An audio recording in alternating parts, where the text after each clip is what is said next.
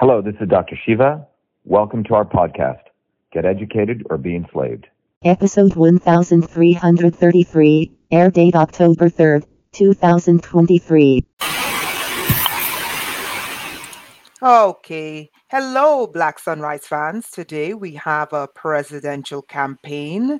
The very savvy and brilliant Dr. Shiva Adeyedure. I hope I pronounced his name right. Before we get started, I would just like to read his bio really quickly. His presidential website is shivaforpresident.com. Dr. Shiva Ayedure, MIT PhD, inventor of the email. He's a scientist, inventor, entrepreneur, and Fulbright scholar who holds 4 degrees from MIT, including his PhD in biological engineering.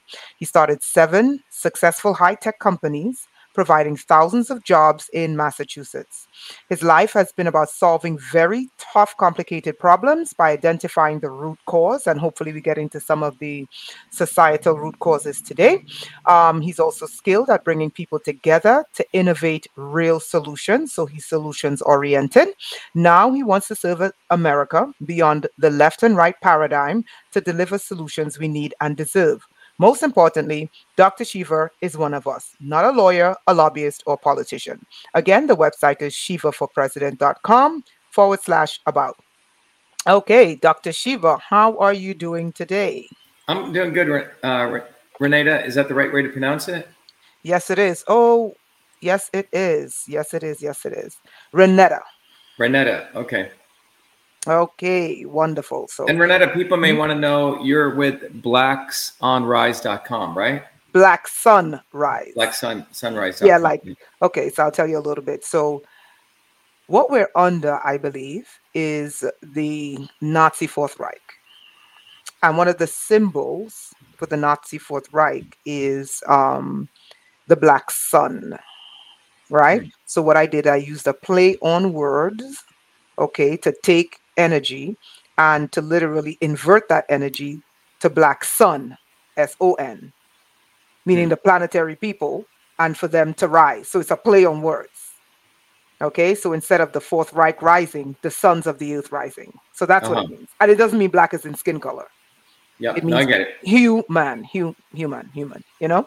Okay, so if you don't mind, Dr. Shiva, tell us a little bit about yourself. What qualifies you to be the next president of the United States? Well, first of all, none of these other candidates, Renata, are qualified at all. And I'll tell you the singular reason. None of them can explain any system dynamics of how the world operates. None of them can identify the real problem in a situation. None of them have any solutions. If any solutions that they have that they put out there that are real, it's because they literally have copied my messaging. And we'll talk more about that. But none of these guys are qualified for anything. None of them have ever worked hard bottoms up. None of them have fought real injustice in their whole life. They're not one of us, period. They are actually part of an organized crime family, every single one of them. And the reason that they get mainstream media attention is because of that. I was explaining to Olga Perez earlier today, imagine that you have a radio, right? Or remember the old TVs? Yeah. With so many channels. Well, remember if you go on AM or FM radio, there's a bunch of channels. And you can go from country music to rock and roll to whatever, easy jazz, right? It doesn't matter which station you listen to. There's sort of a station for everyone. But all of them are owned by one company, right? Clear Channel, let's say. So all of these people are just channels that are messaging out different things for different audiences that they need to keep trapped listening to that radio, which is their megaphone that they own, operate, profit from. So you will have one guy, they'll find another brown guy like me, this guy Vivek the Snake, and he'll literally steal my self-aware truth hat. Knows nothing about truth. In fact, his whole life is about lies and faking people. Then they'll take Booby effing Kennedy, right? Booby effing Kennedy comes from an organized crime family. And then he'll repeat certain things as though he's against Big Pharma when his entire family and himself is part of Big Pharma. He promotes safe vaccines, which is essentially perpetuating Big Pharma. Trump was created and manufactured to manipulate the white working class. So, 57% of people voted for Trump, voted for Obama. And you could keep going on, but they're just little channels. but all of their messaging is all done by others to keep people tied to that channel, so we don't throw away their radio and build a bottoms-up movement. And that bottoms-up movement is what I've been involved in building since I was 4 years old. My entire life has been about, why is there racism, right? Why is there division? Who profits from it? And how we actually unleash something to eliminate it to help the 8 billion people. Because a 0.001% profit from this.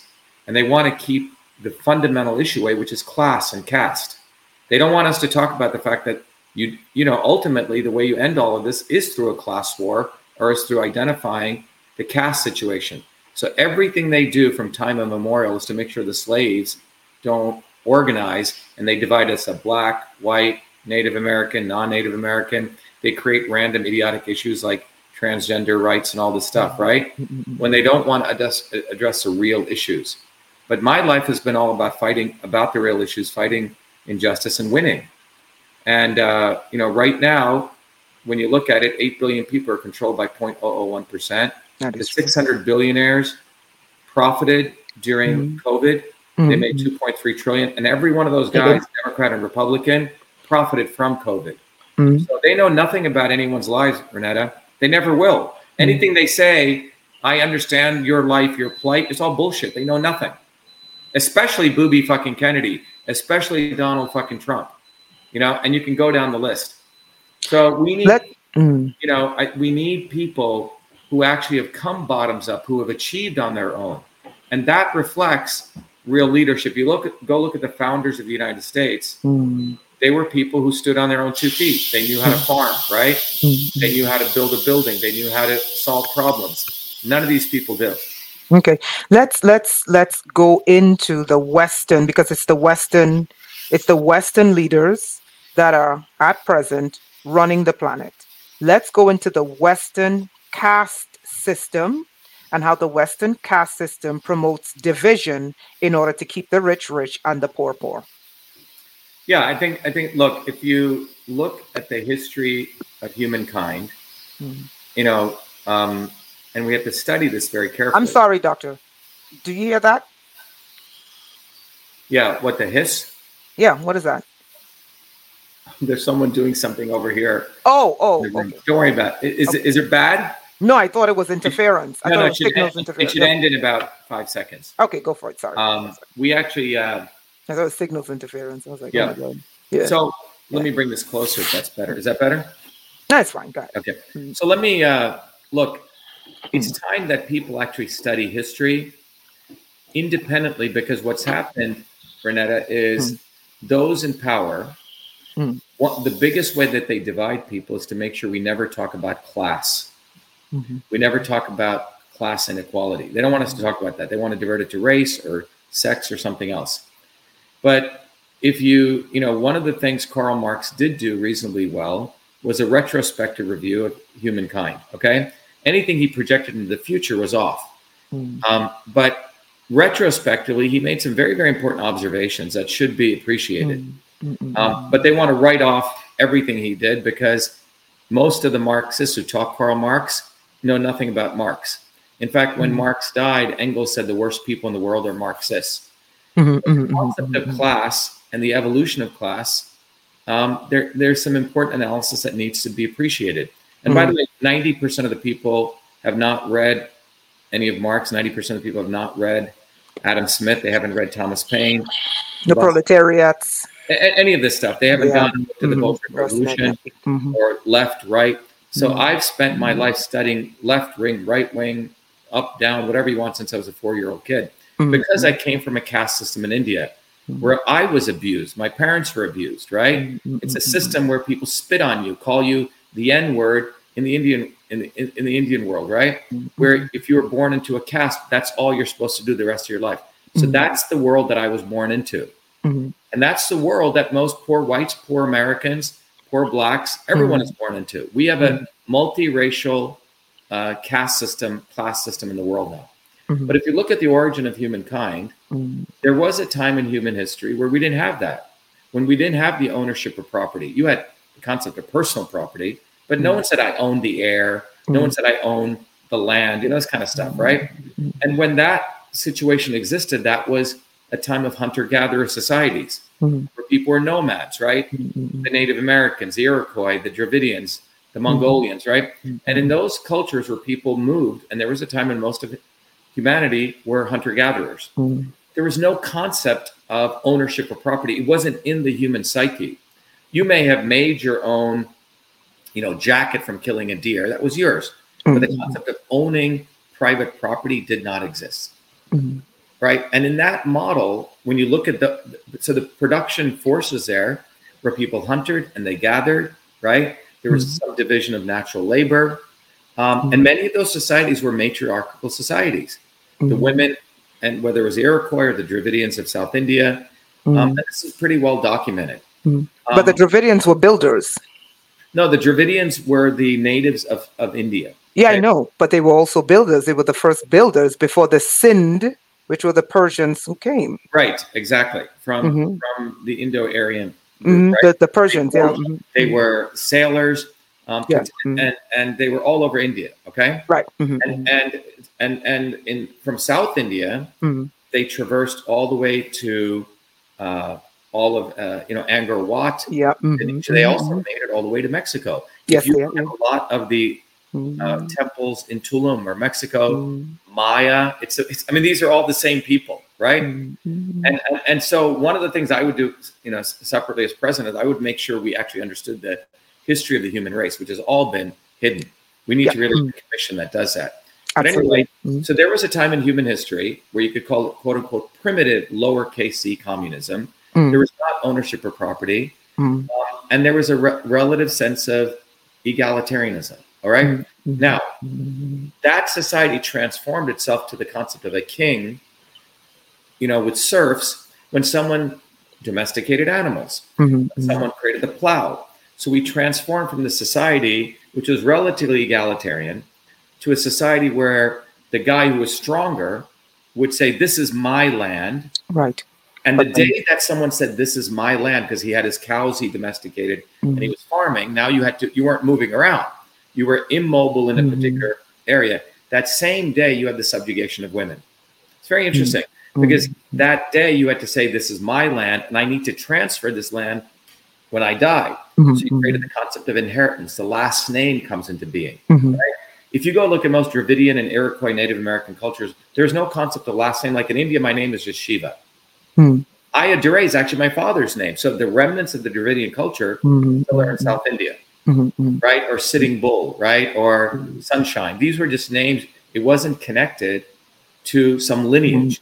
You came, you experienced the world, and then you left. Right? The Africans have the same system. Exactly. So wherever you find and the Celtics had it too, where there was no property ownership, these systems existed. But the day we created the plow and domesticated animals, this is my land. The guy who was strong would own that land. He had to have a wife who would then give him heirs. They had his last name, etc. Right? So you had the concept of feudalism starts to come.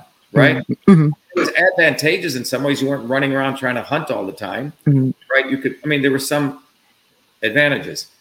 And that day, you created the concept of feudalism, not this primitive lowercase c communism, but feudalism. And in that world of feudalism, there was a king, and he basically gave some land to his serfs. They got to keep 30% or 70%, depends on how the cut was. He got to keep 30%, right?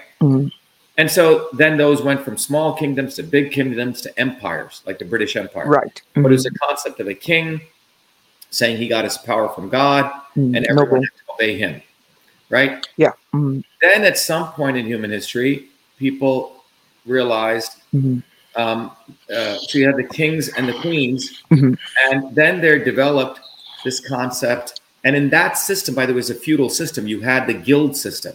Okay? The guild system was the specialization. Right. The priests were the ones who were supposedly connected to God. They would advise the kings. The kings would tell the warriors what to do. The warriors protected the businesses. And then you had the lowest caste, which were everyone else cleaning toilets, picking, all the workers. And in India, those were called the Shudras. Okay. But that caste system came out of feudalism. Okay. Now, something fascinating takes place around the 15, 16, 1700s. People start to figure out how to move. We start having ships, right? We start having commerce. The steam engine gets created. Right, And population migration. and that transforms society from this feudal world to the rise of the merchant class, which was a segment, which was a business class, because they become the revolutionary force. They're the ones who wanted to go explore America. Christopher Columbus, they were entrepreneurs, right? Marco Polo, all these guys start traveling. And in fact, in India, there was a rise of the merchant class. At that time, the caste system was breaking down. Fascinating.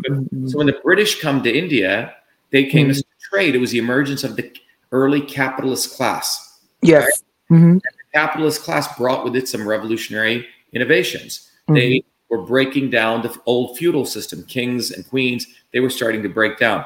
And in India, when the traders came with the Dutch East India Company, the British East India Company. The British East Indian Company, yes. Yeah, they came to trade with the emerging Indians who were becoming traders. And the caste system was withering away. A lot of people don't know this. 90% of Indians don't know this. Because prior to that, from the 8th century to the 15th century in India, there were religious reformers who said, if there's equality in heaven, why isn't there equality on earth? Right. This is the Protestant Reformation movement. Right. So what ends up happening is India, you have this in the 1600s, right? You had this very vibrant trading, right? And that was a very healthy thing. But then the British, with their mind, they said, with their cunning mind, they said, why do we want these middlemen traders? Let's go prop up the old kings. And the kingdoms were decaying. And what they did to really destroy India was they perpetuated the old caste system. Yeah. They went and bought these Brahmins from and they resurrected the caste system. The Bengal kings. What's that? Bengal kings. The Bengal kings. And in the Battle of Plassey in 1757, the British go from a trading force to an occupying force. So they eliminate all the emergent capitalists who are coming in India, squash them, and they promote the feudal culture, the feudal cultures. The caste system, The caste system. So they made sure that brown men were put into positions of caste. So the Brahmins come back, and they love the caste system. It was like Victorian England. Everyone is in their slot. So most Indians, by the way, most Indians you'll find are white supremacists. I know. Okay. 45% of Trinidad. And they're trying to bring in a caste system, and I'm like, some of you are darker than me, and I'm pretty dark. Right. And by the way, the early indentured servants, even before the slaves, were Indians who were taken everywhere, all over the world. But what's fascinating is, so in India, you have the resurrection of the caste system. And Gandhi, who was a racist and a casteist, gets brought in to transfer power from the white men with crowns. They wanted to leave peacefully so they could transfer power to the brown men with white hats, who had created this very powerful caste and class system in India.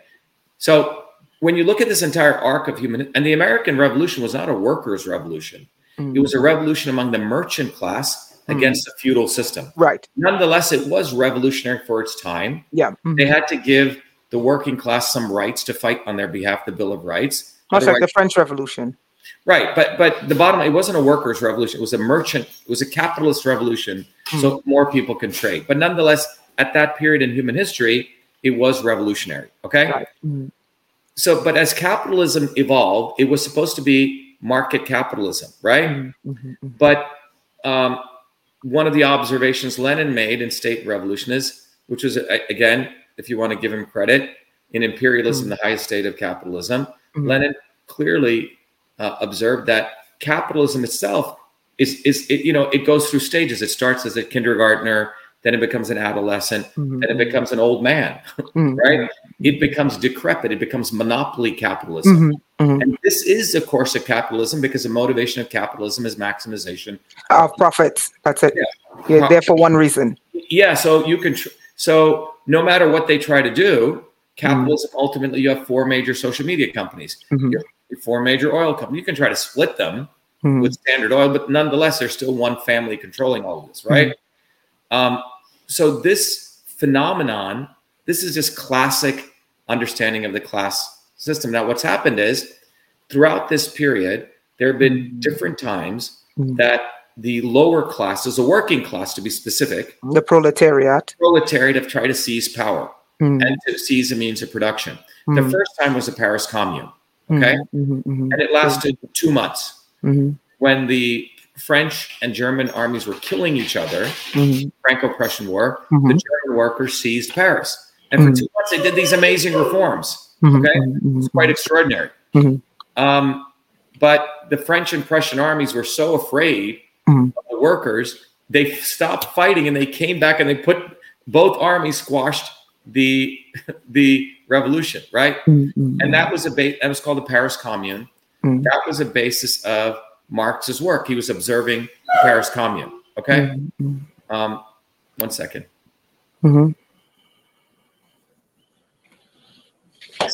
Oh, sorry about that. No, it's okay. It's okay. I just want to. So that's what took place, right? Now, the second, because a working class, just to be clear, a working class are people who sell their labor for a wage. Right. Serf doesn't do that. He's sitting on a piece of land. He gets protected and he sells his goods. It's very different than a wage slave. It's a racket. Yes, exactly. Serfdom is a racket. Yeah. So people are now working in factories, right? You get paid this thing called a salary. The first time the working class really comes into being is around the time of the Paris Commune, right? A little bit before that. The second time a real major workers' revolution took place to fight was the Bolshevik Revolution. And it actually came bottoms up. Now, the Leninists thought that you could accelerate a revolution by building a vanguard party top down, right? So in many ways, they were successful. They did accelerate the revolution, but the problem was they didn't devolve power back to the Soviets. So in many ways, their success in many ways became their curse because when they took over in the work, I mean, for the first 1917, 1920, and I've studied the Comintern minutes of they were quite extraordinary. It was quite revolutionary. But then, 14 countries try to invade Russia. A lot of people don't know this. It was like, imagine after the American Revolution, Britain and all the powers want to come back and seize control. The exact same thing happened in Haiti. Right. So you have the counter revolution. Right. The revolution is not the beginning. It's not the end. It's the beginning of the revolution. Right. After the revolution occurs, sustaining the revolution is important. Right. Those who were ousted try to do the counter revolution. It occurred in America, and everyone should be mindful of this. Between 1776 to 1789, there was no government. It was still under martial law. For 13 years, there was martial law in the United States. It was run by the military because you're still fighting the forces trying to come back and seize power, right? The British, many years later, actually burned down the White House. People need to understand it was Britain who burned down the White House in the 1800s. So after the revolution takes place in the Bolshevik Revolution, it was a bomb that went off, right? I mean, John Reed's book, 10 Days That Shook the World, was true. Every freaking worker all over the world, overnight communist parties came up everywhere. Why? Because people said, wow, these people in Russia have freedom. We want that, right? And this was very much like how the French and the Germans came back and put down the Paris Commune. 14 countries tried to invade Russia. And no one teaches this in history, right? And Lenin, who was a theoretician, dies, and Stalin was more of a bank robber. He didn't have the theoretical framework. And Lenin made some mistakes too. Lenin should have devolved power back to the Soviets. Decentralization. Yes, but they could. You see, this is the problem. They should have been a decentralized revolution to begin with, because the concept of the vanguard party was top down. Top down. They were caught between their own trap. And so, and what they did in the devolution, when they started losing the revolution, it became a religious ideology. Well, what happened? Yeah, it became that. And we have to look at it in the full systems perspective.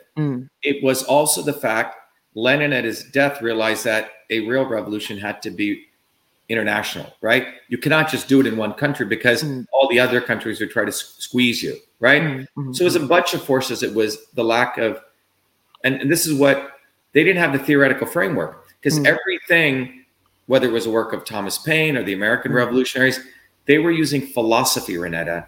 They didn't have engineering system science on how do you build a revolution. It's not their fault. It was just, we didn't discover any of this stuff until the 1920s and 50s, right? So if you want to build a movement that actually seizes power and devolves power to the people who actually produce surplus value, goods and labor, you have to take it a different path. Now, these folks, well-meaning they've been or non-well-meaning, they didn't have the science. The science didn't exist. So they took philosophy. They used German philosophy, right? They used these kinds of ideas, which were, maybe took them in one direction, classical liberalism, John Locke's work. They didn't have the engineering framework because they didn't have the laws of thermodynamics, right?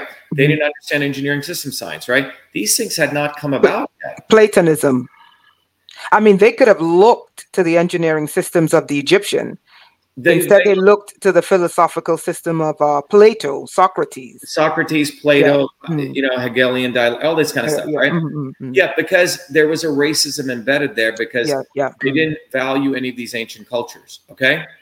That is true. You could see it in their work. But anyway, so what ends up happening was that all these communist parties come up, communist in name only, okay? And the true focus of a true revolutionary movement, it's bottoms up, decentralized, working people from bottoms up are running. It's not the concept of a vanguard party coming top down. Right. So since 1917, all the communist parties throughout the world were always top down, right? The Stalinist model or the Leninist model. And I would argue from all the research I've done, this was because they didn't have the right theoretical framework.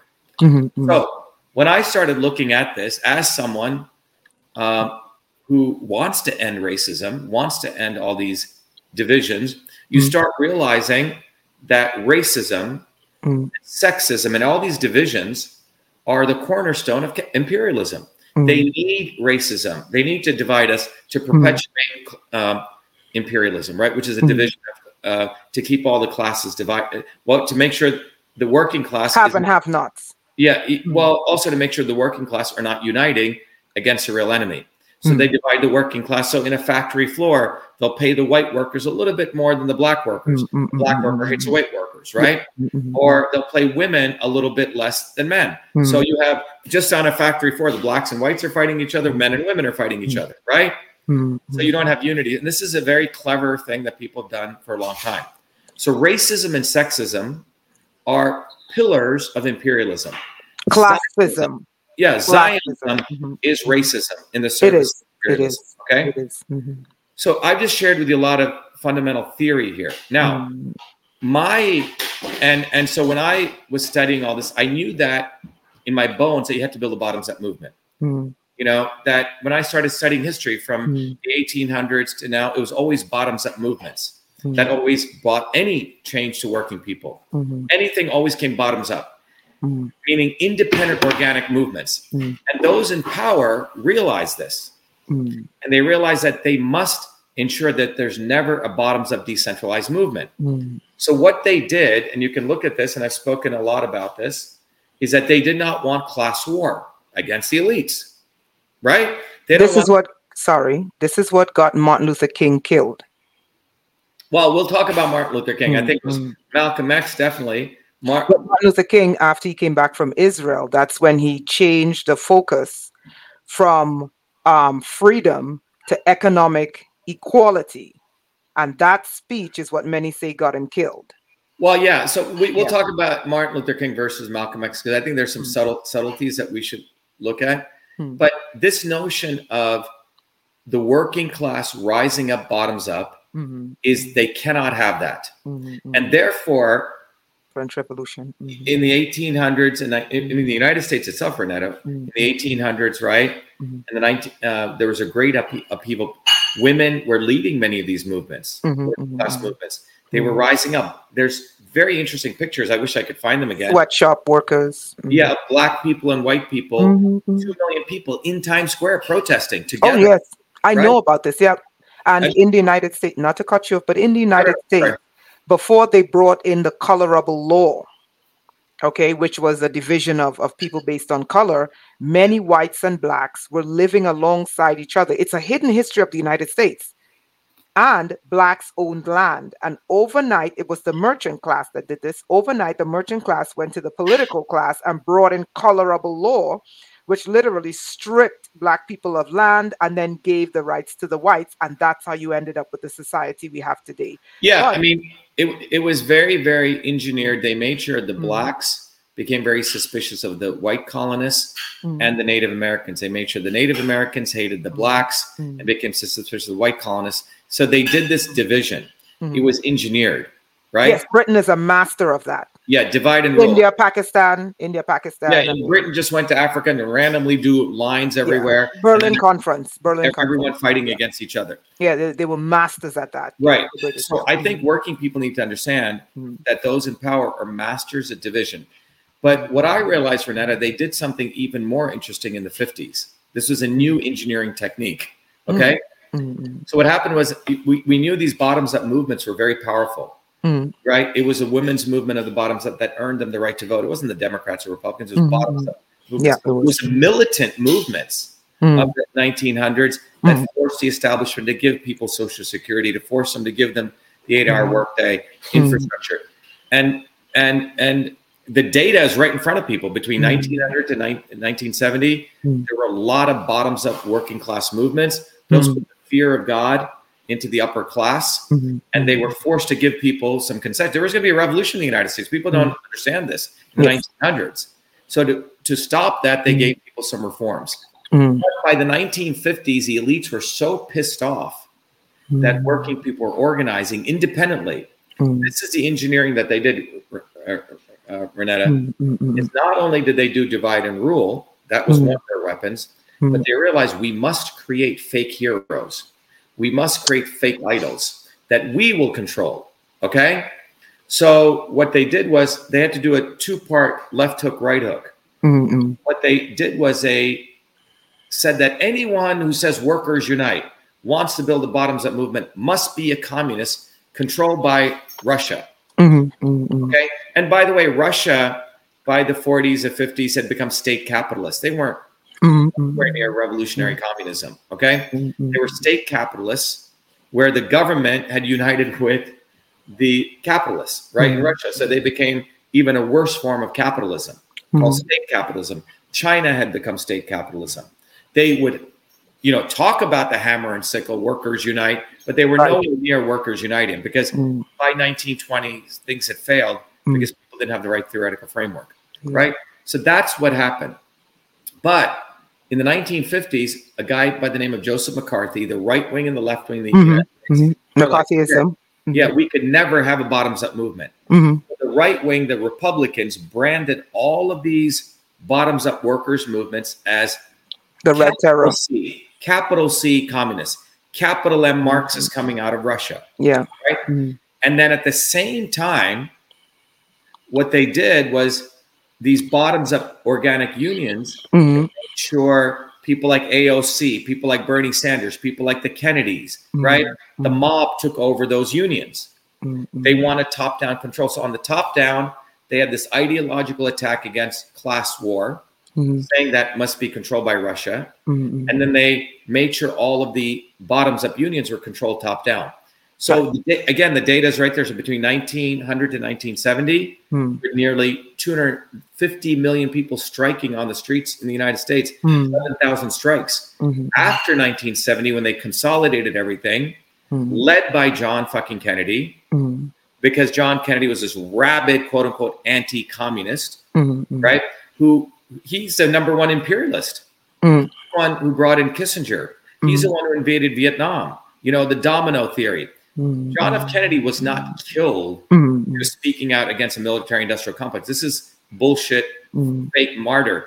4 weeks before he died, he wanted to escalate the war in Vietnam. Tracy found the video. So they created this mythos, but it was John Kennedy, who's part of a crime family, a massive crime family. And remember, all these people are criminals, CIA, FBI. One day they'll form this crime family, and the other day they'll be part of this. Whether the CIA shot Kennedy or not is irrelevant. They're a bunch of criminals fighting against each other. They have nothing to do with us.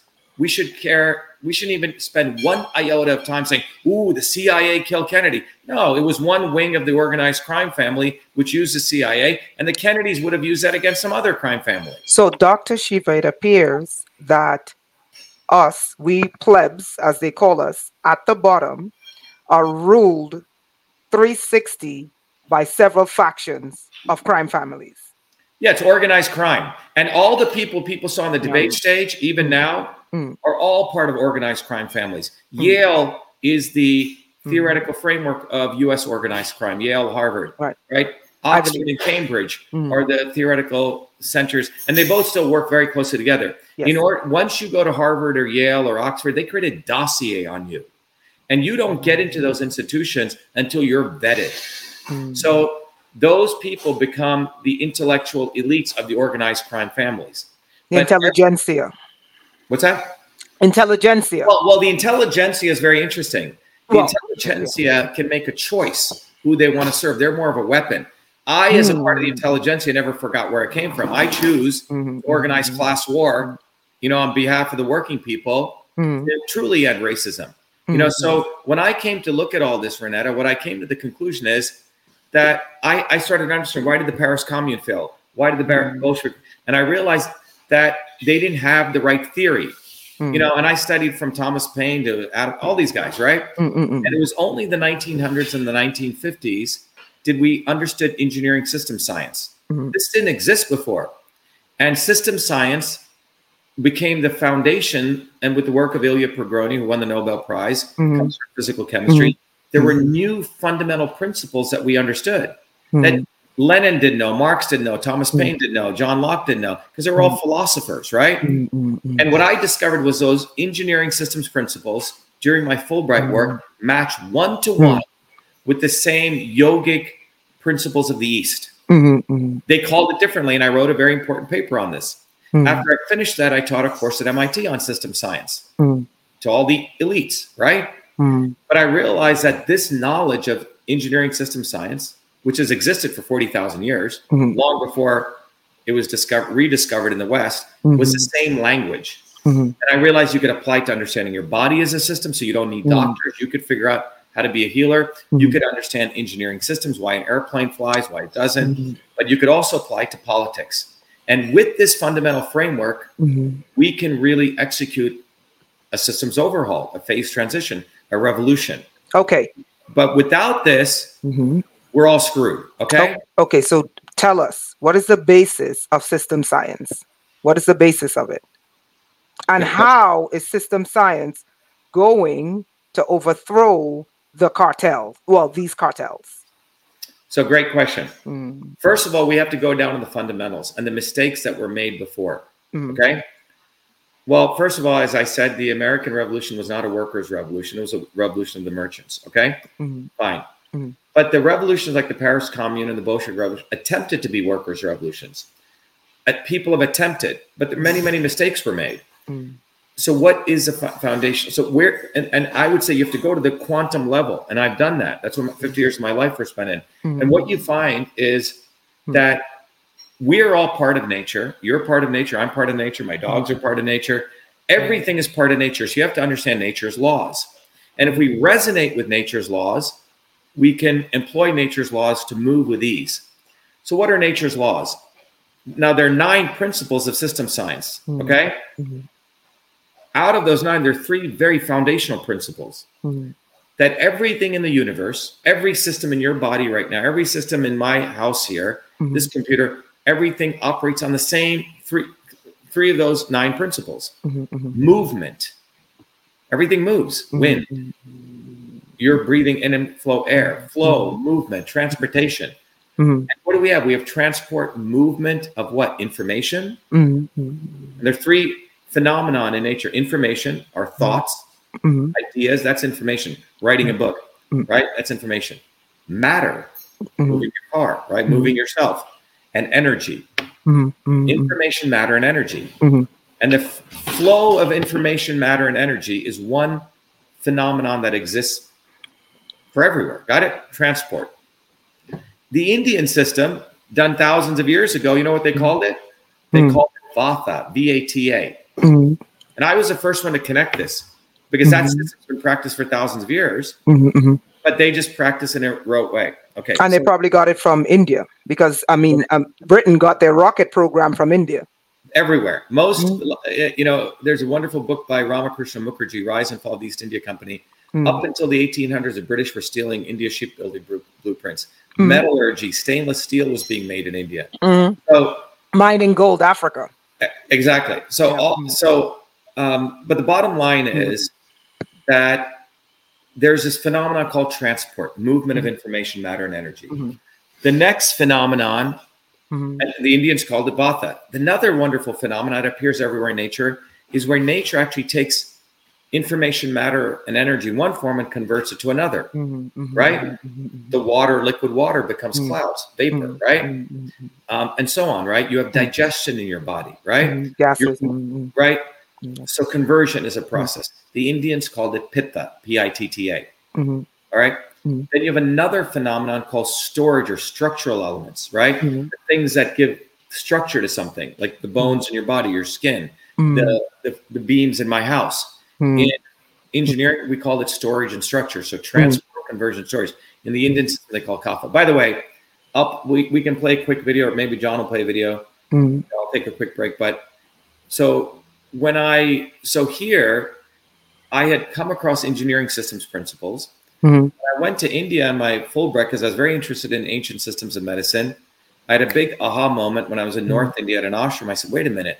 All these Indian yogic, these 9 principles are one-to-one. Because for years, people have been talking about yoga and medicine, but the West would poo-poo this stuff because they weren't able to explain it. And I was the first one who uncovered that these ancient principles are the same as engineering systems principles. Okay. I wrote a paper on that in 2012 in the leading journal for systems engineering. Okay. That I uncovered this Rosetta Stone of sorts. And then when I ran for politics, I realized that if you're going to build a political movement, it better have the right foundational framework. It's like anything, otherwise it's going to fail. And I realized freedom is the principle of transport and Vata. Movement. You have to have movement. Nature needs it. You need to have the conversion principle, which is the idea where you take all sorts of crazy ideas. You apply the scientific method to get to truth. Truth is really a verb. You need freedom and truth, and they work intermittently. But you need health. Health is what our physical infrastructure, economic health. Without the structural piece of, if you're not healthy, your mind is not working well, you're not getting the right nutrients, you're not going to be able to fight for freedom or truth. Absolutely. Right? So our movement, Truth, Freedom, Health, is literally a revolution of the revolutionary politics. And that is, I discovered many things, I've invented many things, but I would say that this discovery of how we destroy the 0.001%, we're not going to be able to do without the right theoretical framework. That is what I've uncovered. Dr. Shiva, do you know that in U.S. trade law, it is illegal to hinder trade among the states? So basically, the last 3 years was in total violation of United States trade laws. You know that, right? And I found that was fascinating with the first system, which is the Vata. You said Vata? Vata, Pitta, Kapha, transport, conversion, storage, movement. Transport. So they cut off movement. They cut off movement, and then everything collapsed. And they used that to transfer, but there was a transfer wealth from the poor to the rich. Exactly. Yeah. 600 billionaires increase their wealth by 2.3 trillion. Okay. Absolutely. And the U.S. economy, just a quick stat, the U.S. economy is not being destroyed by blue-collar crime. It's in fact being destroyed by white-collar crime. Exactly. It proves it. The last 3 years proved it. So we are run by cartels. We have to understand that the banking entire system is a complete organized criminal enterprise. It is. And the Kennedys, Booby fucking Kennedy is part of the criminal enterprise. And this guy, Vivek the Snake, is a Brahmin bullshitting big pharma brown noser. He's part of the criminal enterprise. Trump is part of the criminal enterprise. Obama was part of all of these people. Anyone who gets mainstream media attention, remember those channels, a flavor for everyone, and gets a voice. Elon Musk is part of this criminal enterprise, right? All of them. Now, I can see that so clearly because I come from below. You can see that, Renetta. Yes. But the white liberals cannot. The white liberals, like Jimmy Dore, another scumbag, okay? Who knows, who attacked me when I exposed Kennedy. Because Jimmy Dore was promoting Bernie Sanders, right, for 20 years. And then so all these people keep promoting the swarm creatures. Because in 1950, what happened, going back to McCarthy, they created the fake heroes.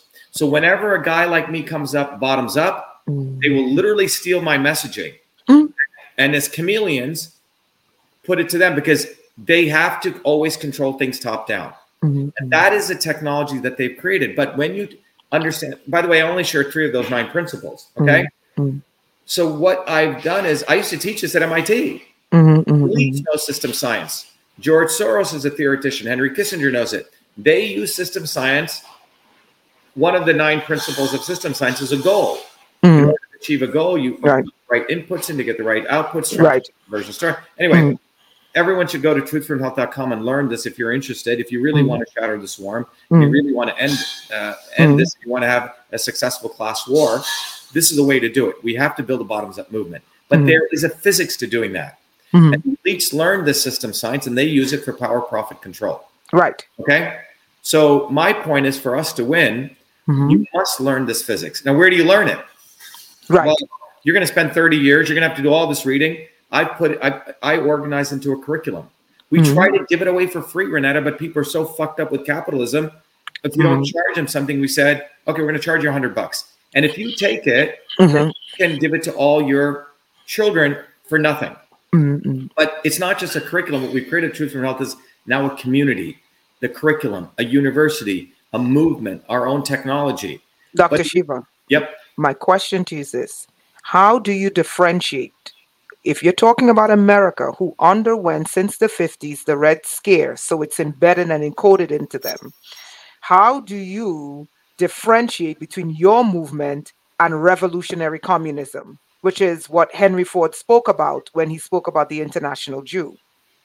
Right. So let's talk about that. First of all, the concept of people living in harmony, having access to fresh air, fresh water, all these things, you can call it whatever you want. It's about being human. Okay. Right.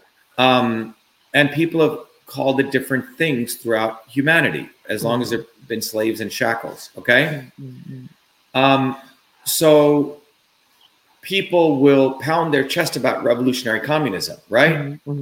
But they don't have any theoretical framework to get there until what I have discovered here and organized. So if you want to be a revolutionary communist, if you want truth, freedom, health, if you want to be for peace and harmony, whatever the all truly want it, right? You're going to have to understand the physics of how we get there, no different than the physics of how we build an airplane. My question to you is, what you are offering, bottoms up, is it revolutionary communism or is it revolutionary egalitarianism? Well, what I want to call it is truth, freedom, health. I see. But what is truth, freedom, health? Is it an extension of communism? Is it egalitarianism? I'm not trying to put you in a box, but you have to understand the average person. What I'm saying is truth. It is truth, freedom, health. And what does truth, freedom, health mean? It's not truth, freedom, and health. It's all 3. So it's saying the movement for your physical health, the movement for unleashing real great science and truth, and the movement for freedom all have to come together. Right. And when they come together, that's the vision. You realize in order to achieve that, real freedom, real truth, real health, we're going to have to understand how we build a movement, and it has to be decentralized. Now, here's the deal. So the mistake that were made by the quote-unquote revolutionary communists was the revolutionary communist movement. The way they built it was not communist, if this makes sense. Okay? So if you're going to build a movement that you're claiming you want it to be the workers rising, but then you build a vanguard party from top, you see the ends, and then you say, well, the ends justify the means. What we're doing is solving that theoretical problem, Renetta. It's a very fundamental issue. What we're saying is, Marx used the word class consciousness. What we're saying is you have to raise people's consciousness. So and this comes out of system science, which came out in the 1950s. If I take a pot of water or pot of oil, and I know when everyone does this, and you hit it at a certain temperature, it'll be all random bubbles. But at a certain condition, it'll form beautiful patterns. That is a self-organizing system. So what we're saying here is that the mistake that Lenin made was he tried to accelerate this top down. What should have happened was the bottoms up movement should have been fostered, but he didn't have the science on how to do that, Renetta. So he tried to force it. Okay.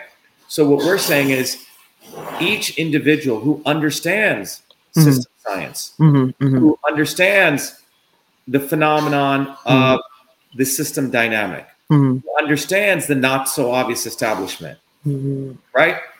And I mean, this, you got 10,000 people understand this, it's over. Okay, here's my issue with that. What I'm saying is it's a self-organizing system. Absolutely. But what do you have in place in system science? Is there a mechanism in place to stop interlopers, to stop invaders, right. to stop? So that is embedded into this raising of the consciousness. So for example, right now, if you look at most of the stuff, we teach is one of the 7 or 9 principles of system science called the disturbance. If you're trying to go in a particular direction in an airplane, you get all these disturbances coming your way, right? You're trying to go from Boston to San Diego. You're going to get wind turbulence. You're going to get rain, hail. What do? You have to counter that. People need to understand what the disturbances are for us to achieve truth, freedom, health. The biggest disturbance is the not so obvious establishment. The booby fucking Kennedys, Bernie Sanders, the Donald Trumps, who will mouth these words to the conservatives. Oh, I'm here to fight for you. Make America great again. Drain the swamp. Lock her up. You didn't do any of them. Or Booby Kennedy, who'll talk about, oh, I come from this family. My uncle was killed. You're part of the crime family. So it's easy to understand a Clinton or an open fascist. But what they have now created is the not so obvious establishment, Renetta. That raising of consciousness with uncompromising virtue is what is needed to actually unleash a global systems revolution. Dr. Shiva, do you understand that the hero programming goes back thousands of years? How are you going to extract the hero programming out of the subconscious in people since it's been around for about 4,000 years? Well, let me ask you a question to answer your question. How are you going to get rid of the programming of people thinking that we could never fly? You have to try. And you need a system. No. How did we learn how to fly an airplane? You have to get them organized. Well, first of all, you have to use an observation that you can do it. And the basis of observation is a bird. Then you have to get the materials together. After you get the materials together, then you test. Well, actually, this is what happened. We for thousands of years, only an airplane, only a bird can fly. For thousands of years, we will never, at sunsets, there's no more, maybe we have some fire, right? The concept of electricity, right? All this stuff, right? What happened was that someone observed and they enumerated scientific principles called Bernoulli's principle. Bernoulli's principle understood the concept of flow and lift. Okay. Once you understood that, you knew how to design a wing, right? People try to flap off things. So Bernoulli's principle, this scientific fundamental engineering understanding, right? That connected heaven and earth, right? Nature's laws. That was Bernoulli's principle, right? How did we have electricity all over the world? Why do we have motors? Materials. Wireless communication. That was because of Faraday and Maxwell. They understood the concept of a flow of electrons creates something called a magnetic field. You could create motors, you could create wire, all this wonderful stuff, but it came from scientific engineering understanding. Yeah. So what I'm proposing to you is that for thousands of years, people didn't think we could fly. Well, we fly. People didn't think we could ever have wireless. We have that. Well, the Indians and the Africans knew we could fly. Right. The Vimanas and the flying machines in the pyramid. But yes. Right. So they may have, but we lost those principles. Let's say they were rediscovered. Okay. Right. But my point is, it was scientific engineering principles. So what I'm here to tell you is, with all humility, that I have discovered, like Maxwell or Newton, those scientific principles of how to actually liberate humans. That is what I've ultimately discovered, Renetta. Okay. My question to you is, how are you going to deconstruct the hero programming? But I'm saying that's not the issue. The issue is this. Let's say you had a bunch of people who say, oh, they had the programming, only birds fly, only birds fly, only birds fly. I see what you're saying. Well, I have Bernoulli's principle. You can keep thinking that, but I'm going to train 50 people on how to build, and they start flying, and these idiots are still thinking you can't fly. Got it. We're not here to convince anyone. Yes, got it. I got it. So in 2020, when we unleash Truth, Freedom, Health, we are the first ones to expose the fact that the government has a backdoor portal into Twitter. In 2020, we won a major lawsuit. All these other scumbags concealed our lawsuit. We were the ones who exposed the election systems issue, signature verification. We were the first ones to call out Fauci, right? We were the first ones to come out against the lockdowns where Robert Kennedy was promoting, Booby fucking Kennedy was promoting lockdowns. So all of that built a great respect, Renetta. Even though they threw me off Twitter in 2021, people knew Dr. Shiva. But we promoted the concept of truth, freedom, health. We, in the last 3 years, we now have 500 million people know about our movement, but 500,000, close to 500,000 people we have globally now in 120 countries. And out of those people at various levels of undergraduate level, graduate level, and we have, a whole number of people who are studying this. 500,000? I thought it was more. About half. Well, we have 500 million people know about movement. That's what I. Yes, that's what. Yeah, and that's what scares them. But we have 500,000 people who have gone to Truth, Freedom, Health. They've signed up as members, supporters, workers, based on whatever they want to do. They're learning this MIT knowledge that Kissinger and Soros learned, and they come from all different backgrounds. We're not here to convince anyone, but I know that once we hit a critical mass around 10, 20,000 people who really understand it at my level, it's freaking over for them. Okay, those people. I can just sit back and watch the fun.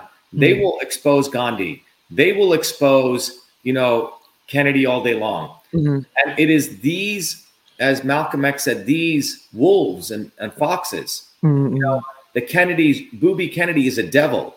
Donald Trump is a devil, right? Clinton's come and just shoot you in front of you, right? But these people act like they're fighting for you, and they'll stab you in the back. And that dynamic of the not so obvious establishment is a critical part of our training, because they need to look at history. The British were already planning on leaving India. Gandhi was brought in. He was a racist. He was a casteist. He didn't do anything for the Black Africans or the brown Hindus. He came in there to transfer power. To the Brahmins. It's called transfer power. So even with Martin Luther King, one needs to understand this. And this is the nuance I wanted to. And Martin Luther King, I would like to preface that by saying this. Martin Luther King was pivotal in dismantling Black economics. Well, let's talk about a couple of important things Black here. economic power. Okay. Yeah. So the Kennedys, Robert effing Kennedy Sr., who was Booby Kennedy's father, he's presented as though he was some peace guy, who was some liberator. He was a racist. He ensured the continuation of Vietnam. He gave a very famous speech on the floor of the Senate that we must escalate the war in Vietnam with Lyndon B. Johnson. So this is all bullshit. He was bugging Malcolm X and Martin Luther King. Yes. And he realized Martin Luther King had a lot of skeletons in his closet. He was banging these women. He was a drug addict, that he was compromised. So the Kennedys orchestrated the March on Washington. Malcolm X called it a circus. We have to understand Martin Luther King was a Black bourgeois. Yes, he was. He was a part of the Boulay Club. Boulay, right? Absolutely. Right. But he was, look, in 1963, if you went to BU, Boston University, and you got a degree in theology, you were a very high class Black. It wasn't Malcolm X, who's completely different, who came from below, right? So Martin Luther King was anointed by the Kennedys. He could be controlled to lead the civil rights movement. The entire March on Washington was organized by the Southern National Christian Conference and Robert Kennedy. It was made acceptable, okay? And Malcolm and Black people are sitting there saying, what are you talking about? I have a dream. We want to talk about reality. And it's like this fool Russell Brand.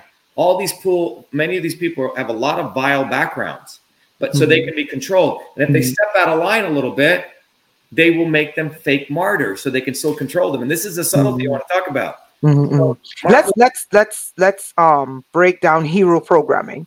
Explain to us this 1,000-year hero programming approach that the elites have used against us, the so-called. So let's talk about that. So one of the first people who observed this was a guy called Joseph Campbell. You should read it. He studied a lot of mythology across all different cultures. Okay, and I like Campbell's work. So Joseph Campbell really realized that whether it was a culture 40,000 years ago, modern culture, there was this concept of the hero's journey. Okay, you start off as a person, and Star Wars literally is taken from the hero's journey, the Ramayana and the Mahabharata. And the hero's journey goes like this, right? You're a person hanging out and you're having a nice life. And then someone calls you to action. Hey, would you like to go fight the enemy? And you don't really want to do it. And then a mentor comes, some mystical figure. He convinces you should go to fight. And that starts the hero's journey. And then you go to become a hero, right? You go through your travails and your problems. That was the original hero's journey, Renetta. Okay? The true hero's journey, where you came bottoms up, right? Where you went through all these trials and tribulations and you became the true hero. And at the end of the hero's journey, you bring a great lesson back to humanity. It's called the resurrection. Okay? Now, the elites have hijacked that very pure hero's journey and created these fake heroes top down. Just, they make up heroes that never gone through that journey. I have gone through the hero's journey. I have gone through that fight. You know, when I was sitting in New Jersey, I mean, if I were to write I didn't want to go to MIT. The Zionists that ran my high school never even told me about it. I was the number one kid. You would think I got 800 on my SATs. You would think, created email, you would think they would tell me about MIT. They didn't. Okay. When I got accepted because my mom had helped these two homeless women, one of them had a crazy mathematician. He's the one who told me to apply. I get in. Remember, I didn't want to go.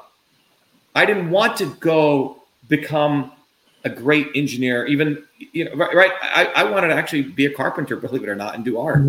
But because I created email, I had to go on this ridiculous thing to MIT. I came to MIT. I didn't want to go there. I saw these people. They look like fucking nerds, unhealthy individuals, having little twitches, thinking you have to speak with a nasally voice and then you're intelligent, So I didn't want to go there. I went back. And then one of my teachers said, oh, you should go there, And when I went there, my entire life at MIT was learning how to destroy the establishment. I learned about system science. I organized food service workers, right?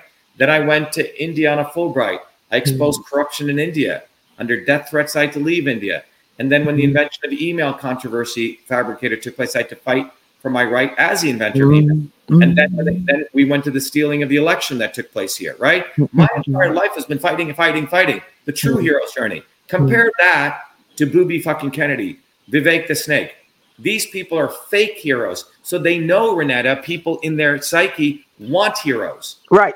So deconstruct the fake heroes. What does a fake hero from the establishment look like, Dr. Shiva?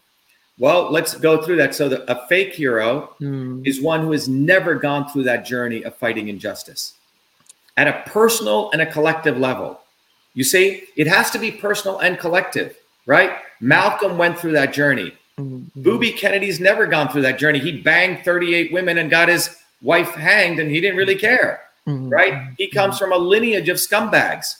He comes from an organized crime family. And these people want to create their own senators. Who gets to be president? It's not about helping people bottoms up. It's about them controlling people, having statues created as though they helped us poor plebes from below. And that's why Martin Luther King is interesting. Because Martin Luther King, in the genre of the black people at the time, he was a bourgeois. He was anointed. He was acceptable to the elites because they could control him, right? They had a lot of dirt on him, right?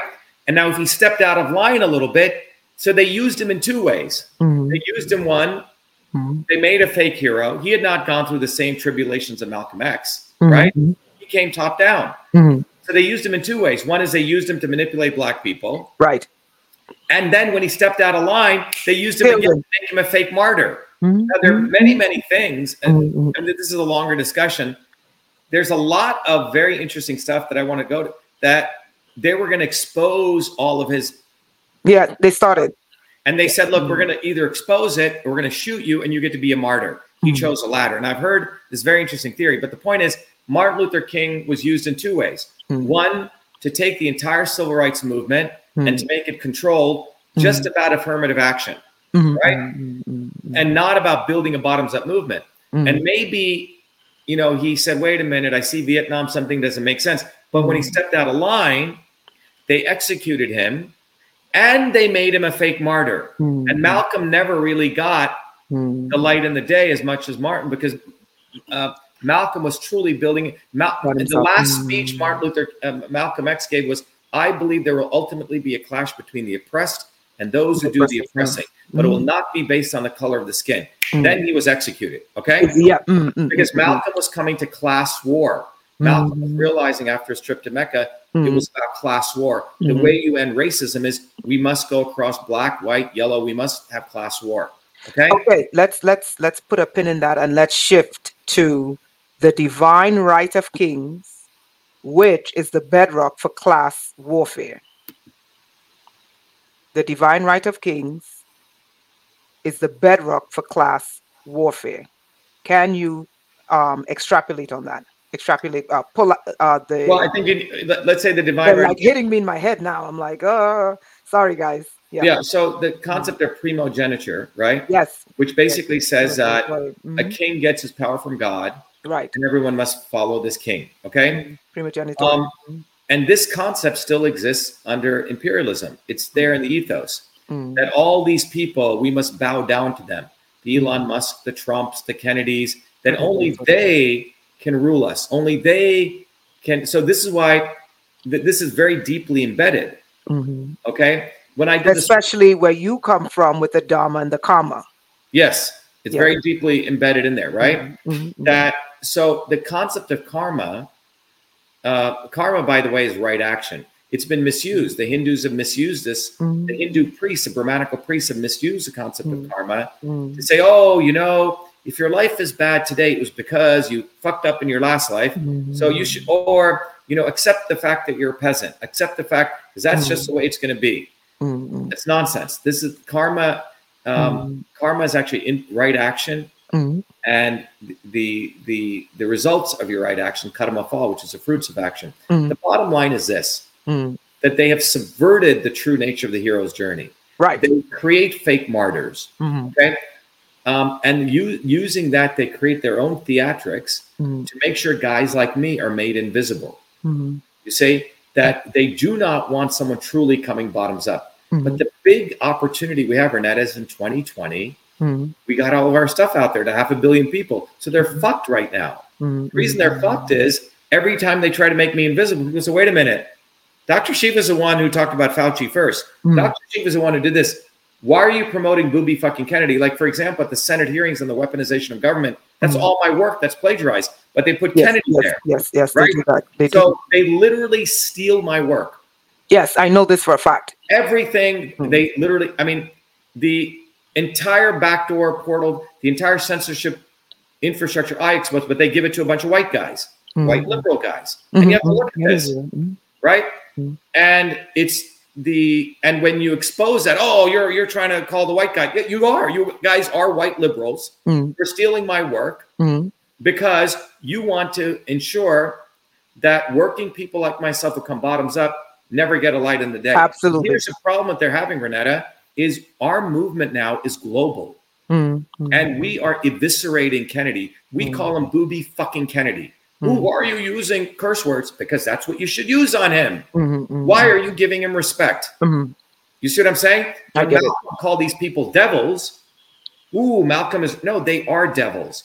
But it's not white. It's a multiracial aristocracy of brown, black, and white. They literally had to go find this guy, Vivek the Snake. They had to go find this little douchebag who literally wears a truth hat, mimics my words, because they cannot have the true revolutionary, organizing people. Influencing the people, something exactly. So, and this is why you have to now teach the people.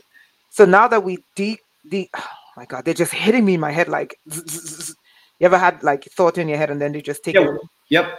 Okay, so now that we deconstructed, the true hero versus the establishment hero, we have the fake heroes, we have to get to the divine right of kings and class warfare. How are you different from us voting in another king?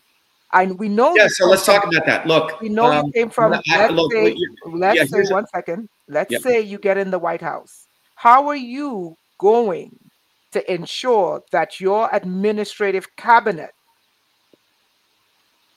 is going to execute the principles the people put you there to do? Let's talk about that. Look, here's a bottom line. You have to be a fucking idiot if you think that you can win the presidency and do anything as president. Thank you. So Okay. how is your administration and your policy? My question to you is your policy makers, because it's not laws, it's the policy makers. Right. But Renata, let's take one step back. Okay. Okay. When anyone comes to a point in their life and they want to change the world in the modern imperialist capitalist society, they only give that person two choices. They say, okay, you can go file lawsuits, become a lawyer, file lawsuits. Okay. That path. Or they give the other path, which is, the electoral approach, run for office. Okay. They give people only two choices. Oops. Did we lose you? No, I'm here. Okay. I'm here. So they give people only two choices. Okay. So some person, so they run for office or they do, and then all of those lead to dead ends because the entire legislature and all that system is corrupt and the judiciary is corrupt, right? So they may give you some wins, but they ultimately screw you, right? Okay. So that's over here. Now you have to clear. Now I understood that at 17 years old when I saw Jesse Jackson sell out to corporate, right? He was just a bullshitter, right? And I never believed in electoral politics as a vehicle to change anything. I believed in building up bottoms-up movements. All right. So now, every 2 to 4 years, the swarm runs this charade called an election. Now, I, as a revolutionary leader, right? It's a tactical question. So we decided we will run for office, but not to confuse people that the end goal is to win the presidency. The end goal is to awaken people to build a movement. Got it. And now the inverse of this, the only way a guy like me could ever win the presidency is with a movement. Okay? Now, if I win the presidency, what am I going to do? That's a revolution just took place. Okay? We will move very quickly. The presidency is all corrupt. What would I do on a practical day? I will use the bully pulpit of the presidency, do an interview with you like here. I'm not going to do anything different. I'm not suddenly going to be president and act presidential. I'm going to just be me, the same guy. But this interview we have will reach 8 billion people. Imagine the impact that will have. How are you going to select your cabinet and ensure that your cabinet is not a snake? Well, we're going to announce our cabinet actually in the next couple of weeks. Okay. And you will preemptive strike. I see what you're saying. Yeah, you'll see who's in our cabinet. There'll be people who actually know how to do stuff. Like imagine a working class master electrician actually running the Department of Energy. And how many of those people even know how a transformer works? How many of them even know how to calculate V equals IR, right?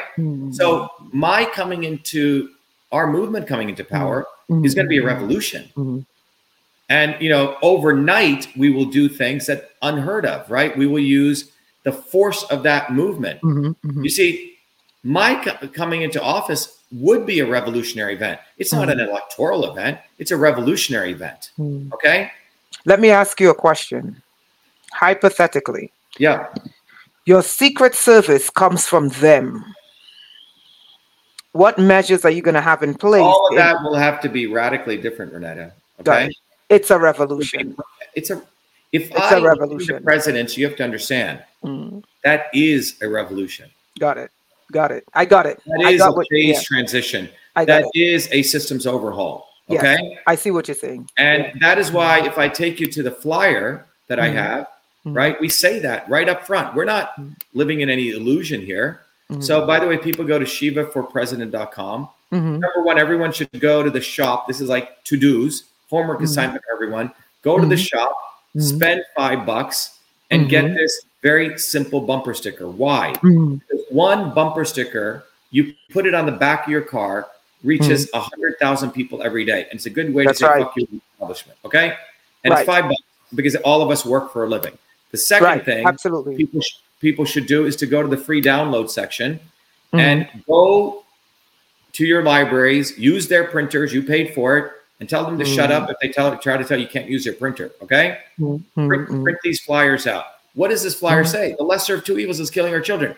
but true independent, not the bullshit independent, like Tulsi Gabbard or Booby Kennedy. And we have led with this graph, okay? That graph is what's going on to the United States. The life expectancy of Americans is going upside down, and the world is going to follow. And see what we say. We say we need a systems overhaul, which demands a bottoms-up movement.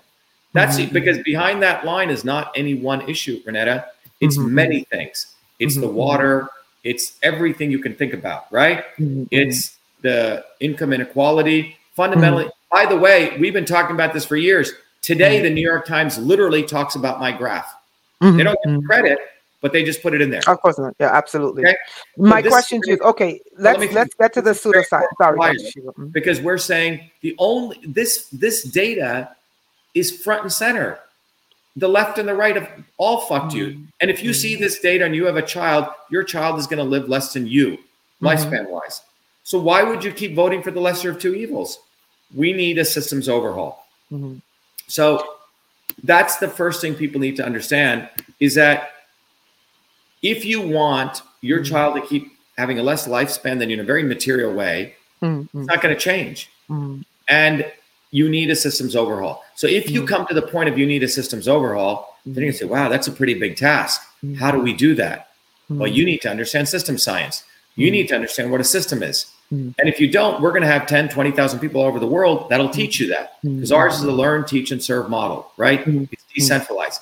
So I don't have to do this all day, right? Now, that becomes a self-organizing system. A wave of consciousness comes, right?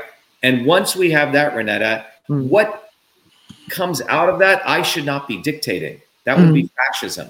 And this is what previous quote-unquote revolutionaries did. They try to impose their utopia on people. My goal as a catalyst is to raise the consciousness. What occurs out of that, I can't even predict. I mean, the human mind is quite innovative. We may do all sorts of pretty wild things, but we're not at that state of consciousness yet. When you have enough people overnight throwing a tomato at Booby fucking Kennedy and Donald Trump and Bernie Sanders, I'm talking about hitting the left from the left and the right from the right, then it's over for these fools. And that's where we need to get to. I have one final question. Okay. I think the number one issue now, apart from raising the vibration and the consciousness of the people, is the free flow of information. How are you going to use the principles of Vatha to ensure that our ability to communicate over the internet is not hindered? Great question. Well, first of all, as a technologist, as a guy who invented email, let me tell you something very, very simple. Okay? Here's a bottom line. On November 16th, 2018, write that date down, is when there is no more First Amendment on social media on the internet. It's dead. That was when the Cybersecurity Infrastructure Security Agency Act was signed into law, which allowed the destruction of the First Amendment. And that was signed by Trump with the unanimous vote of every member of the House and the unanimous consent of the Senate. There is no freedom. I'm so sorry. Say that. Say that again. Information Security Act. CISA. Yes, CISA. Okay. But there's two CISAs. The one Obama did, that's not what I'm talking about. I'm talking about the ability, what I discovered in my lawsuit, of the government to tell social media companies what to do. That's what was used to. I'm a political dissident in many ways, Renetta. I was a U.S. Senate candidate. That infrastructure was used against me. I believe it. Not only I'm targeted, so I know. There's nothing to believe. It came out in federal court. I won the injunction. All right. Now, let me answer your question with a video. You're asking me, how do we win? Let me play this video for you. This is how we win. Someone else asked me the same question.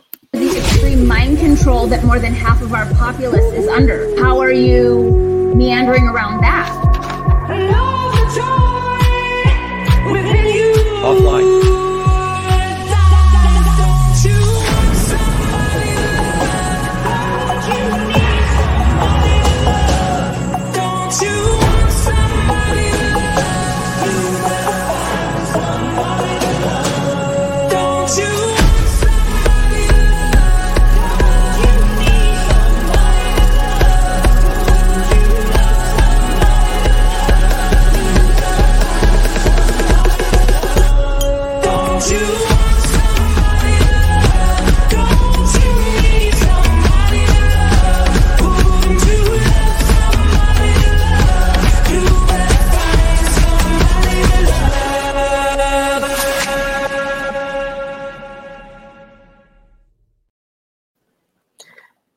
That says it. Online anymore. I can hear you. There's no way to defeat these people online. None. Because I noticed when they put me back on Twitter, they thought I would, thank Elon Musk and kiss his feet. The first tweet I did was I said, Elon, why don't you make me your CEO? I'm like the perfect qualified candidate, right? 4 degrees from MIT, the inventor of email. I fought free speech all my life, right? For free speech. Well, and then every tweet I did that was exposing him because a backdoor government portal from CISA exists. He's a douchebag. He's part of the swarm. And my visibility went from 500,000 views per day down to 5,000. When I used to do a tweet in 2020, 2021, I used to get 30,000 retweets. And then they elevated Booby Kennedy, okay, as a fighter, sucking down to Elon Musk. The bottom line is that I'm too dangerous for them. So they've now put me literally in an apartheid cage. I mean, Elon Musk knows about apartheid. He comes from South Africa, where he was fine with everyone carrying around IDs. The bottom line is what has actually occurred is quite fascinating, Renetta. We have the caste system my parents left here. I'm in an apartheid digital cage on Twitter, right? Kennedy is promoted, right? All these other douchebags of the swarm are promoted. Brown, black, white, whatever they are, as long as they pay homage to them. And I got 300,000 followers, right? And I do a tweet and it gets 20 retweets. Come on. It doesn't make sense. So they, offline. They have me they're treating me like a slave. Yes. That's this system. I know that for a fact. And so that's why the only way out of this is class war. And offline. There we go.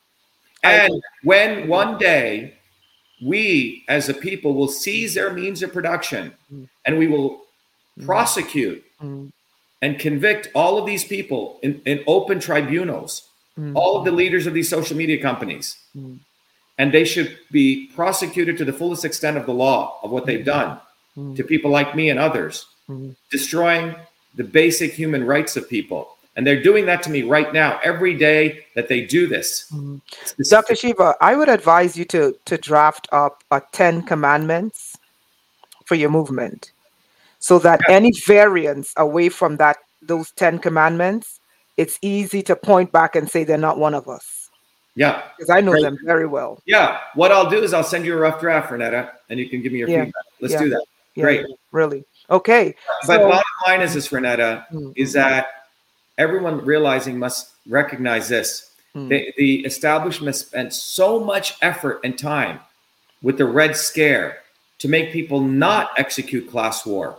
That's what they spent the last 50 years on. So we don't really talk about class war. And we must have class war because it is the very few controlling the many. So the right wing's purpose, they want, and then the left, they want socialism, communism, right? Meanwhile, the left wing acts like they're the Democratic Socialists of America. They have subverted socialism because when they talk about the proletariat, they're talking about the lumpen proletariat, those people that do not work. And everyone listen very carefully. The lumpen proletariat are the criminals, the scammers. Yes. Do not work. And the true working people, the true proletariat is being squeezed by the lumpen proletariat on both wings. That's the criminal class they use as a buffer between the two. Exactly. Absolutely. Yes, the rise of the criminal class, who I believe are being created in the schools with injections, and I believe they're being created in the prisons with illegal human experimentation. Yeah, they're doing it all different ways. They're doing it probably in a multitude of ways, in very, very clever ways. But when it comes to this presidential election, everyone should take away from this. Every one of those people who get visibility in the mainstream media, from Kennedy to Trump to Biden to all of them, they're all part of organized crime families. And it's all a part of the hero programming. Fake heroes. Fake hero. Fake martyrs. Trump is being indicted. Who the fuck cares if he's being indicted? Let them eat each other up. Well said. Oh my God, McCarthy was just thrown out. Let them fight each other. Mm-hmm. Let them devour each other like the Ouroboros snake. Mm-hmm. As working people should not give. Fighting benefits us. What's that? Them fighting, when the cabal is fighting itself, we benefit. Is that what you're saying? Well, what I'm saying is we should not have any sympathy to them. Please stop watching all these fucking documentaries on who killed John F. Kennedy. Who the fuck cares? Okay? As Malcolm X said, the chickens came home to roost. These people are criminal families. Don't say, ooh, the CIA, he was against. No, he wasn't. So don't get lost in this shit. They don't give a fuck about you. Ooh, Trump is being indicted. Trump made $500 million off my work. Okay? He has a golden plated toilet seat. He bangs women and prostitutes and pays off when he's with his wife. And all these evangelical dumbass Christians are praying for Trump. Are you fucking serious? This is not, Christ would be whipping all these people. John, you got that whip there? We're going to be selling online. John will bring this. But seriously, people need to get their head out of the ass, particularly the evangelical Christians. They don't understand who Christ was. The cat of nine tails. Yeah, Christ took the cat of nine tails and he whipped the shit out of the Pharisees and the Sadducees. John, can you? Which is what we're under. Yeah, that is the cat of nine tails. That we will be selling that online. Okay. Well done. Right. It's funny because the cat of nine tails looks like the Hydra. I can't talk about. Yeah, it does. But the bottom line is the amount of programming they have. Ooh, Speaker McCarthy was just the reason they're doing that. It's all theater. Okay. We don't care about any of them. Stop caring about them. Care for the 226 people on this call. But go to Truth, Freedom, and Health. Become a warrior scholar. I want to play this last video. Yes. Actually, I want to play two videos. John, can you play the anthem video? Let me play one video, which is what is Truth, Freedom, Health, and I'll end with the our presidential video. But to everyone listening, if you've enjoyed what you've heard here, Renata, by the way, out of all the interviews I've had so far, you're the best. Okay. Oh, okay. You have asked the most incisive questions. You have a lot of knowledge of history. We should do this again. And I'm saying that you've nailed it. Okay. So everyone out there, if you've enjoyed what you heard and you want to become your own leader, your own hero, right? You must understand the physics. And so let me play that video here. We have allowed our country to be taken over from within.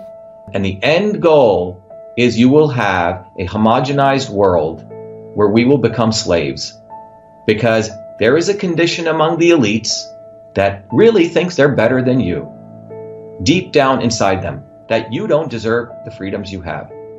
They don't. This reality is what people need to wake up to, and we need to all unite working people.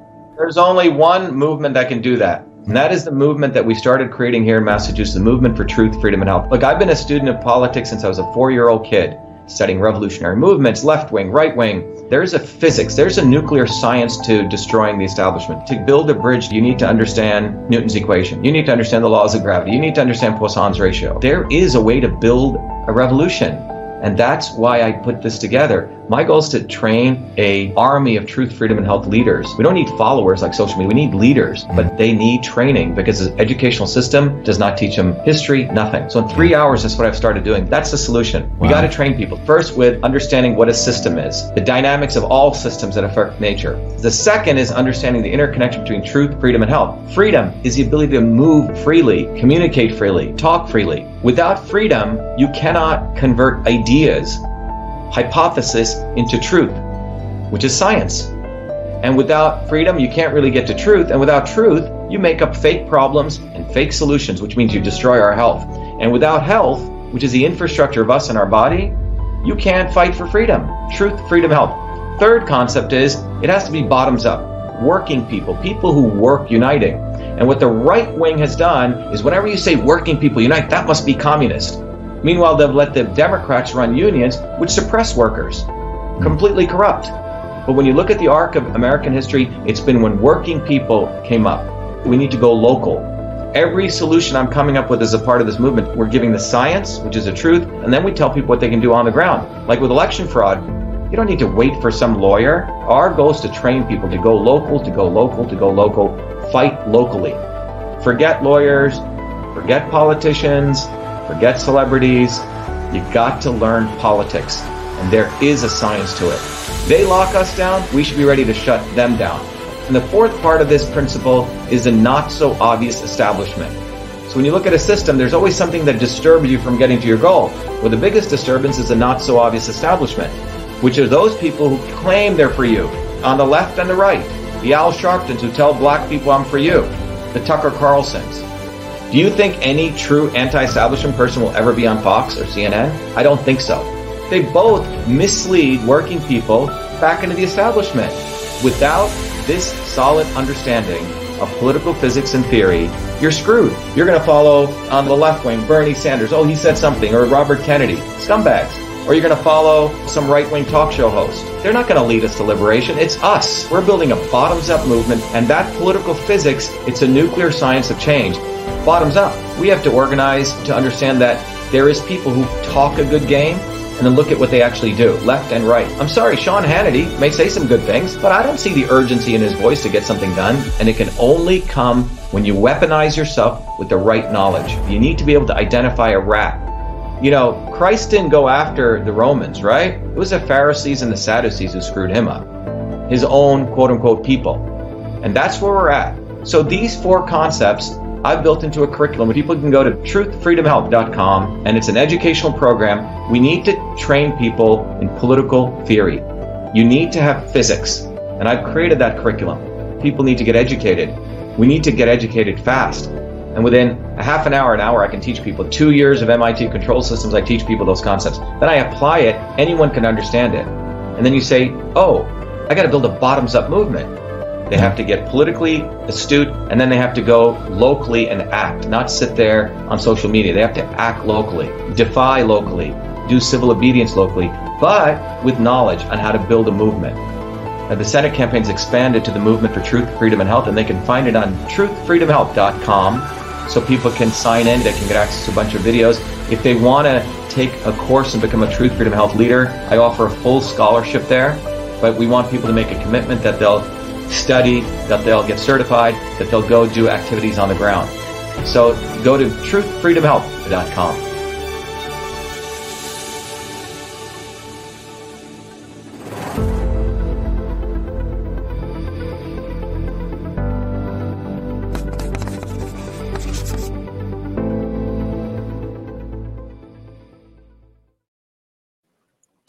Doc, this was really good. Thank you. That should inspire, right? Oops. That should inspire people to get involved. That we actually have a program. By the way, it's quite extraordinary. We have a community. Every Thursdays, everyone's invited. You may want to put this down on your calendar. Every Thursdays, there's an open house. Mm-hmm. And it's a long day for me. Thursdays, 11 a.m. We do it because we're global. Mm-hmm. So 11 a.m. to 2 p.m. we'll do it. Mm-hmm. And then 8 p.m. to sometimes 10, sometimes midnight, you know? It's dashiva.com/orientation. Mm-hmm. Sign up and get involved because you'll meet people. You won't feel lonely. But we've engineered a institution. We have a community. Mm-hmm. So this is a global movement now. And we've let this actually happen on its own, Renetta. So we didn't really impose an organizational structure, but now we're finding leaders. And then the leaders get to educate other people. It's a learn, teach, and serve model. Mm-hmm, mm-hmm. Everyone is volunteers that are coming from below, and it's based on meritocracy. Mm-hmm, mm-hmm. It's important, Doc. I've seen this multiple times. You need a 10 Commandments type system. So that way, again, I said this before, and I know you got it because you're sharp. Any variance away from those 10 Commandments, they are not part of your movement, because this is the United States and they're masters at infiltration. Right. And also, running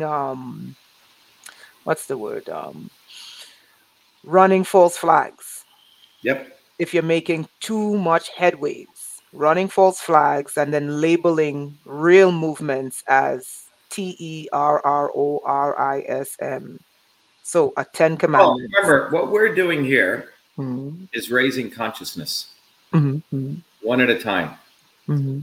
And it's like what occurred during certain points in history, right? Mm-hmm. Where people's consciousness gets raised. Mhm. And once someone understands these concepts, unless they go into people's brains and Mhm. remove those concepts, right? Mhm. That's what you're gonna have to do. But it's quite exciting actually, because Mhm. the more they try to make us invisible, Renetta, Mhm. is where it's actually backfiring on them, because a lot of people listening here Mhm. and elsewhere will say, wait a minute, why are you, their active attempt to make us invisible is actually leading people to want to know more. Mhm. No, I'm not talking about the invisibility. I'm talking about the visibility. I know that. When you start making waves. Yeah. So, But, one of the things we have to also recognize, Renetta, is I've been among these people. They're not that smart. No, they're not. But And they have money. they have money, but you know what? They The have money. biggest thing that they fear is people organizing in mass. And no amount of money can solve that. Doc, I was there in New York for the 99% movement, and it really started to take over. And they came in one by one and took them down. So this is why I'm saying But 10 commandments, principles that you live by if you're a part of this movement, and you say any we actually have a manifesto. You can find there it. you go. Yeah, there you go. Yeah, There you go. it's called Truth, Freedom, and Health. It has a manifesto up there. Right. My point is that it's not any one thing. Ultimately, it's a mass of people raising their consciousness. Right. And one person getting that flyer and handing it out, learning how to do that, is a very high state of consciousness. Absolutely. But it's not someone says, "Oh, let me download this flyer. Let me put a bumper sticker on." That means they're willing to take these concepts and actually materialize them in the physical world. Right. Anyway, Renetta, thank you very much. This was great. Same Yeah. here. Thank you, Doc. Hope to do this again. Have a great one. Thank you. Thanks, John. Be well, be the light. Best to everyone. Thank you. Okay. Bye. Bye-bye.